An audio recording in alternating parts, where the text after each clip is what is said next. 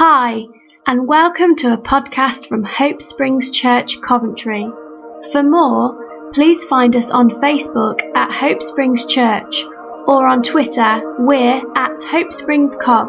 Thank you, and enjoy. Hi, I'm Matt. I work for the charity Together for Change here in Coventry, and I help to run the Fresh Start project. This project seeks to run social events that bring newly arrived asylum seekers and refugees together. So we run a football team, we run conversational English groups, we run a choir, and I run a variety of different things that bring people together. And this is episode 8 of the Living Visible series. For I was a stranger, and you welcomed me. Matthew 25, verse 35.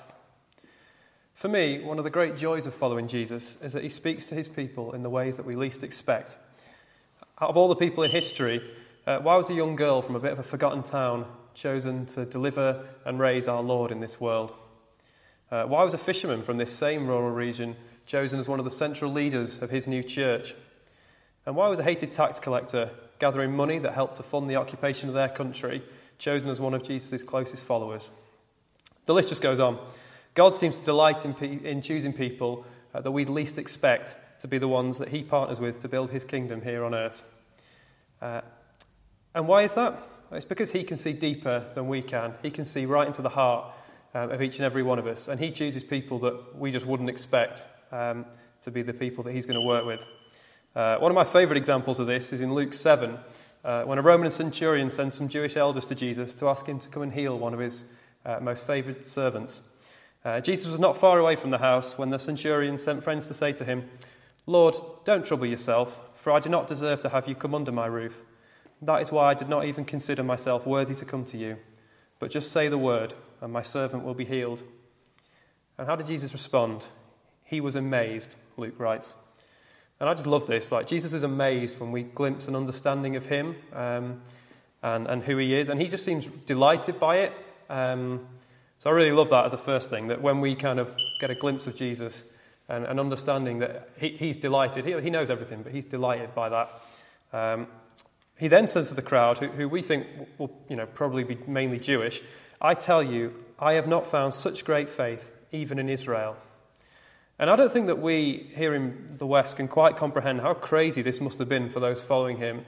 That a Roman centurion, a military commander from the occupying army in their country, has a faith in his heart that Jesus has not seen even in the whole of Israel.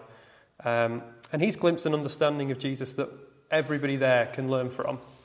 The closest example I can think of would be maybe like a priest in occupied France in the 1940s, pointing out the local Nazi military commander and saying to his congregation, this is a man whose faith you can learn from.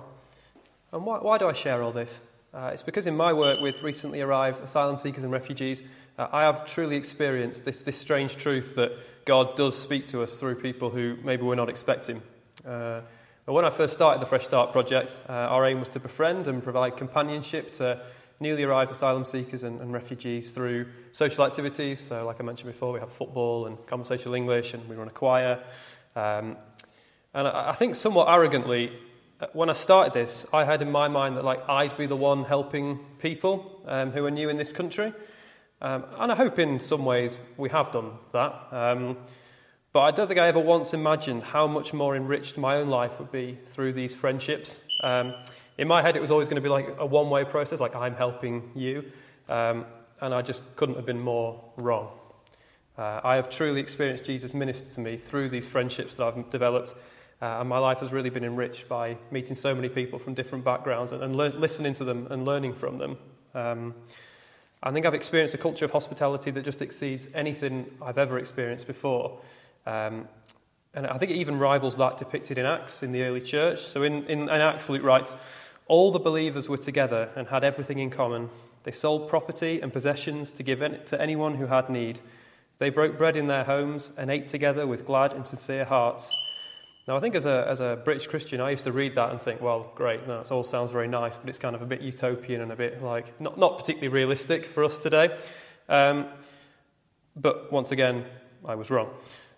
Seeing how people from different countries, most of whom are not allowed to work and they live off just £37 a week, are just willing to pour their money into large communal feasts to bless myself, to bless others, and to ensure that the other people don't go hungry.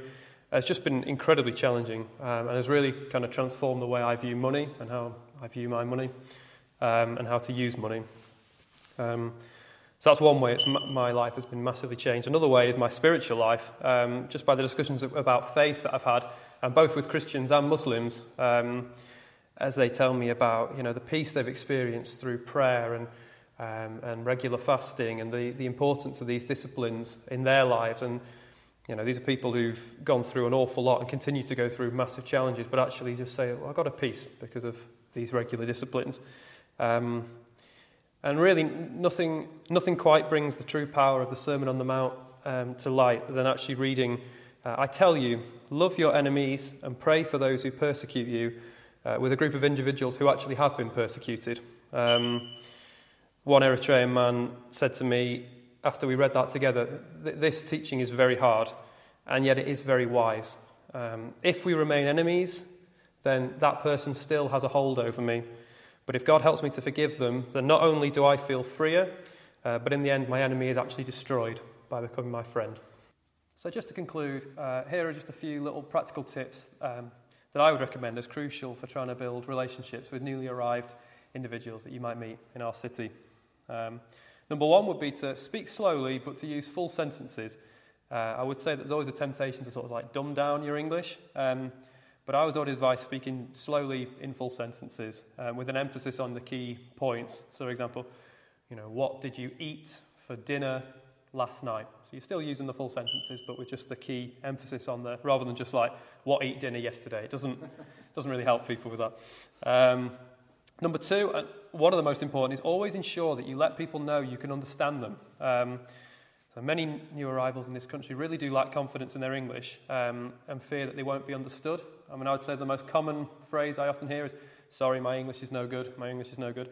And unfortunately for me, sometimes I've had to learn this because my face, when I'm listening, can often be quite blank, but it's because that's when I'm listening intently.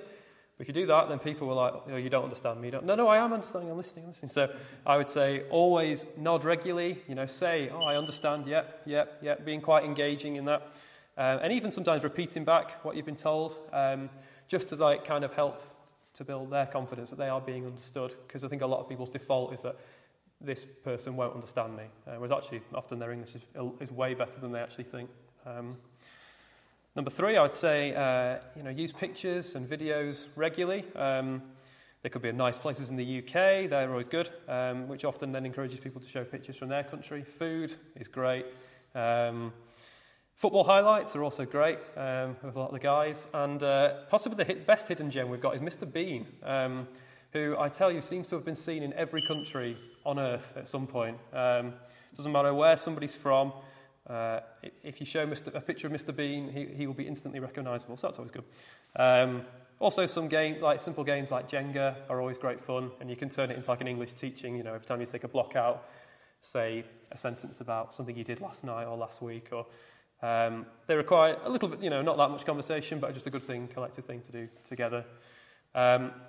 Number four, really do try and learn some key phrases in their language. I've picked up a few key phrases in Arabic and Tigrinya and a few others, and I actually can't stress enough how much this really means to people. And at the end of my English groups, I sometimes have a kind of like teach the teacher slot, when I'll ask people to teach me, okay, this week teach me something important. So I think I know how to say it's raining outside in about 7 or 8 different languages, which is important in the UK. But I really do think that this mutual respect, and we show a desire to learn. It just makes such a difference. And it certainly won me a lot of friends here in the UK, as well as giving them an opportunity to laugh at my awful pronunciation sometimes. And finally, and most importantly, don't do what I sort of arrogantly did at the start and say, I'm here to help you, or I'm here to give. You might well give yourself, but actually be prepared that God will use these friendships to massively enrich your own life. And here are some things that people from within our church community have said, which have really impacted our lives and helped to enrich us about God. Dios les bendiga, hermanos. Le damos las gracias por compartir este momento y que pues realmente lo disfrutamos, que podemos pues comer del pan que es la Biblia, y pues es un momento muy agradable para nosotros el poder compartir todas estas enseñanzas que Jesucristo nos ha regalado. Que Dios les bendiga. Amén. Ce que je retiens de l'Éternel et ce que je retiens de Dieu, c'est qu'il nous donne la force, le souffle de vie. Et quand nous croyons en lui, il nous donne beaucoup plus d'ouverture, il nous donne la vie, il nous montre le bon chemin, il nous donne l'espérance de vie. Et nous sommes tous contents de pouvoir être ici et nous réunir tous les dimanches et de prier l'Éternel. Parce que c'est lui qui nous donne la force de se lever le matin, la force de dire n'importe quoi que ce soit, le souffle de vie qu'il nous a accordé durant tous ces temps. Nous sommes tous contents de se retrouver ici et nous prions et nous disons merci à l'Éternel, le grand Seigneur, le Tout-Puissant, de nous avoir donné toute cette grande famille et de le prier et de le louer, l'Éternel. Amen. Amen.